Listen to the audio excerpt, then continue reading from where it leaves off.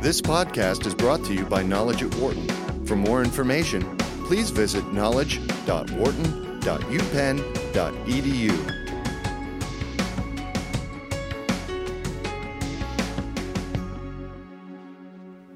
Thank you for joining us. My name is Stephanie Kim, and I'm the Associate Director of Community Strategy at the Wharton Social Impact Initiative. And I'm very excited to welcome our guest today, Liesl Pritzker-Simmons, Wharton Social Impact Initiative's 2015 Nazarian Social Innovator in Residence. The Angela and David Nazarian Social Innovators in Residence program hosts leaders who leverage business-based solutions to solve economic and social challenges in communities around the globe.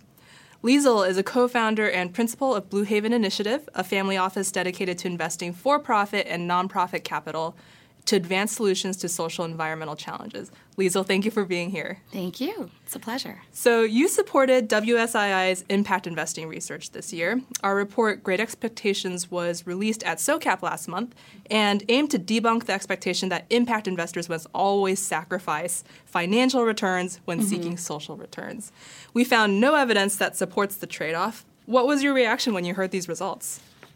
Quite frankly, I was not surprised. I was very pleased to see sort of the weight that Wharton can bring and the rigor that they can bring to the research. But anecdotally, from my own experience as an investor and working with other investors, we have not actually seen that trade-off that I keep sort of hearing about from more traditional investors. And so I was very pleased that my sort of anecdotal experience was now had some academic rigor behind it, because I think that's one thing that's been a real struggle in the impact investing space is traditional investors sort of believe this myth that there needs to be a trade-off. Sometimes there can be, but if you're seeking commercial returns or market rate returns, chances are you can achieve those and also achieve your impact goals as well. Awesome. Well, let's talk about Blue Haven Initiative.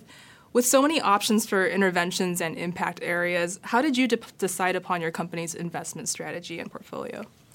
Sure. So Blue Haven Initiative is the single-family office of me and my husband. And we sort of several years ago had a fairly traditionally invested portfolio. So it was diversified across asset classes according to a risk-return profile that, made sense for our family and our sort of capital preservation and growth goals. But really wasn't paying attention to what the social and environmental impact of those investments were. And we decided that was something that we cared a lot about. We care about what our investments are doing in the world. I don't think that investments are just neutral. I think that where you put your money and how you invest it makes a difference. Mm-hmm.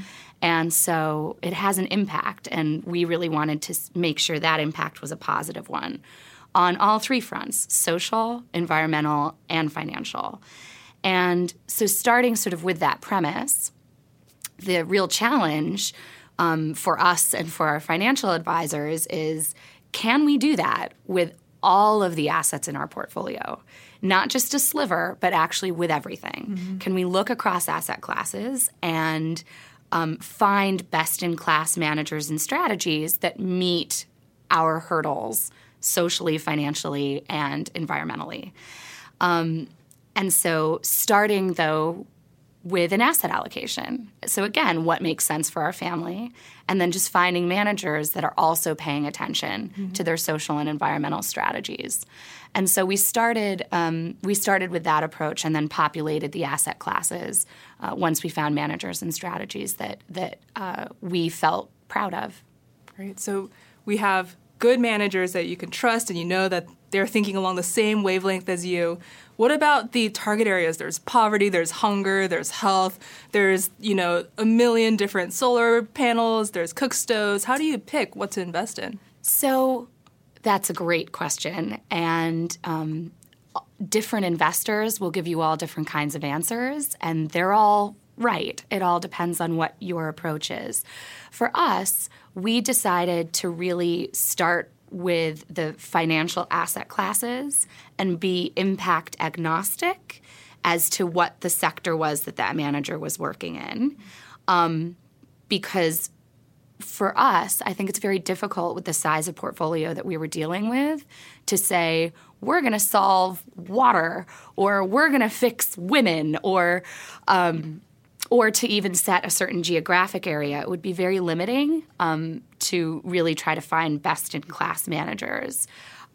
So with the majority of our portfolio, we really said we're going to be geographically and sector agnostic and really look for diversity across the financial instruments and strategies that they're playing with.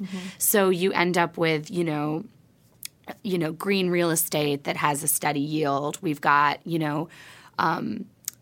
private equity funds that, obviously have a longer lockup but are focused on financial inclusion. There are some areas that are focused on health, a lot of project finance into renewable energy projects. I would say the environment is probably one theme, climate change and environment, that we have a pretty heavy exposure to across the entire portfolio. So with the sort of the majority of the portfolio, we want the managers to pick the area and strategy from the impact standpoint. So exposure to impact really was more opportunistic than strategic. However, in our direct investment portfolio, where we look at sort of early and growth stage companies and make debt and equity investments directly into them, there we have a very sort of focused strategy around financial inclusion and renewable energy in East Africa particularly. So what does it mean to have a very focused strategy? Is it just finding a lot of different companies that are doing similar things, or are you taking a more systems, holistic approach? What does it look like? What we've done with our direct investment strategy is we started sort of with a premise. We were very interested in East Africa as a geography. It's growing pretty quickly, and there's a very high penetration of mobile money there, which allows a lot of really interesting technology platforms to be built off of that high penetration of not just mobile money, but mobile phones in general. And the fact that you've got a pretty large consumer base that is extremely comfortable transacting over mobile money, the highest penetration in the world, you get lots of interesting companies that are popping up and using that as a base for different kinds of financial services platforms. Sure. I personally have a background working in microfinance, and so really good financial services for consumers that are underserved with good financial products. I have seen firsthand what kind of a difference that makes. Being able to have insurance products to cover a funeral of a loved one can keep a family above the poverty line in a pretty significant way. Being able to access savings accounts, being able to access loans that are appropriate for your business and appropriate for your own cash flow needs make a very, very big difference in somebody's life. And so for me, naturally, I'm inclined to look at financial services and then the technology platforms that can help to disintermediate and lower costs for those consumers. That's an area I have deep passion around. And as a financial investor, makes a lot of sense. You know, I'm not coming into this with a deep background in how to develop wind turbines. Sure. You know, but financial services and products, I understand. I understand those business models. And so as an investor, it makes sense for me to play there. And I think it's an area of sort of deep impact. So East Africa is a good geography, again, with the mobile money. There's very high demand. And we have seen a lot of innovation happening there. Right. So you have the asset managers, you have the different strategies that they're all choosing to take based on what they see makes sense for the asset class that they're managing. You have a really focused, you have a strong focus on certain interventions that you see working and proven to work, and that makes sense based on your interests and competencies. Rolling it all back up again to this idea of financial return and desired impact. How do you make sure that happens? Well, we do our very best to measure and to monitor. And a lot of it is based on intentions. So if we're invested in a certain fund manager that says, well, we would like to have this kind of mix of muni bonds that are working in underserved communities, or this kind of mix of corporate bonds that are lending to corporations that have very high ESG standards, then did they meet those targets really on the social and environmental side? And then, of course, what's happening with the benchmarks that they're tracking against? And so, really, did you do what you say you were going to do? And for me as an investor, did my money participate in what you said it would participate in? Hopefully the answer is yes. And so we track against those things. And it's the same thing with our companies directly as well. One of the wonderful things about the direct investing and with the companies that we're targeting, we look for companies where the impact is embedded in their business model. So the more they scale, the more they grow, the deeper our impact is. And so we tend with those companies to be even less hands-on on the impact side, because really what those companies need are to be, operationally totally streamlined and efficient and grow as quickly and as rapidly as they can. And then, by default, our impact is deeper. Right. And we're there, though, if there are decisions that companies make to pivot away from the impact, we're there to try to help keep them on track. But so far, we haven't found a lot of that. Mm-hmm. And, at Wharton, we love seeing those types of companies where the impact is baked into the business model. It's not a campaign. It's not something on the side. And, the slogan that we've used many times is that business for good is good for business. It is. And actually, with the Great Expectations, with the Wharton study that came out, a lot of that was around preservation of mission on exit for those companies. And did managers and did underlying portfolio companies think that their mission was compromised upon exit? And the answer is no, really, because if they were to pivot away from the impact piece, their core business would probably change, right? And their consumers wouldn't want that, right? And so that's the thing, is that you really can have those things in alignment, and that's what I think is so exciting about this space, and why I think it's growing as quickly as it is. So at the end of the day, we're all working towards a similar vision of a world, without poverty, without hunger, preventable diseases, et cetera. Impact investing is a growing vehicle to address that, but we're still working in a world with a lot of traditional philanthropic models, traditional philanthropy, charity. How do you think that practice of philanthropy will evolve as impact investing continues to grow? Well, I think that as you said, there are lots of different kinds of tools that people have in their tool belt to try to attack some of these problems. And impact investing is one of them. And at Blue Haven, so we engage in commercial rate, return, market rate, impact investing. There are foundations that are happy to take concessionary returns. And that's wonderful, and that's needed. And then, of course, there's straight grant money that is not seeking any kind of financial return, but hoping to expand the environmental and social return of that capital. And I think that all of these tools can play well together.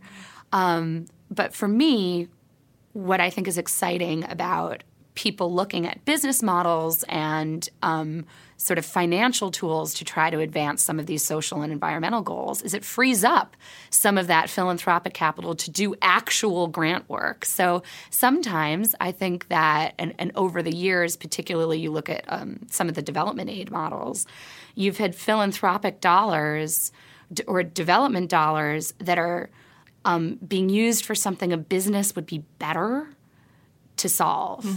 And it would be more scalable, it would be more sustainable, and also it would be something that people actually want. People aren't going to buy something that they don't want.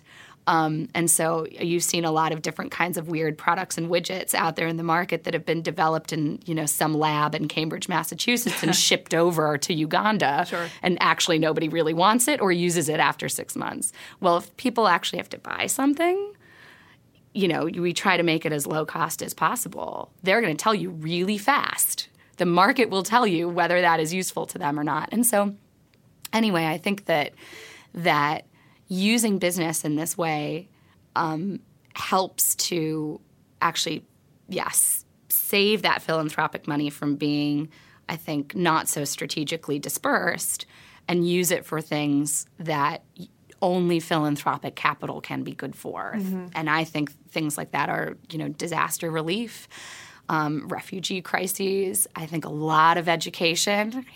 I hate to denounce all of my ed tech investor friends, but I think won't tell that anyone. I think that a lot of education still really needs to be subsidized, and I mean, there's a myriad arts things that the market way undervalues. Arts, music, I think are always going to need that philanthropic capital, and hopefully it can impact investors can help to free up some of that so that it really goes where it needs to go. What's next in the impact investing space? What are you excited about? What does it need? I think what I'm really excited about is starting to see more and more sort of traditional investment firms and larger banks, instead of doing impact investing sort of out of their CSR or marketing departments. Mm-hmm.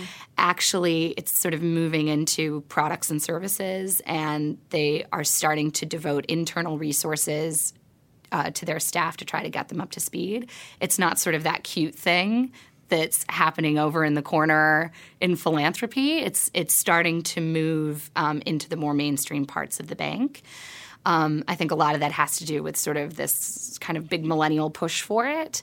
You're starting to see more MBAs get incredibly excited about it, and I think the banks know that.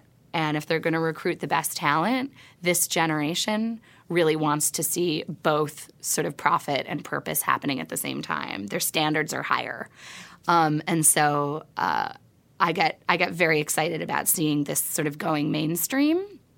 And I got really excited about, particularly with family offices, not having such a bifurcated approach, not having your investment vehicle over here making money and then you move it over here and you give it away. That seems very inefficient to me. So I like having those two sides of the balance sheet start to come closer together. And that, I think, is really exciting. That is exciting. Yeah. Liesl, thank you for being here. For more business news and analysis from Knowledge at Wharton, please visit knowledge.wharton.upenn.edu.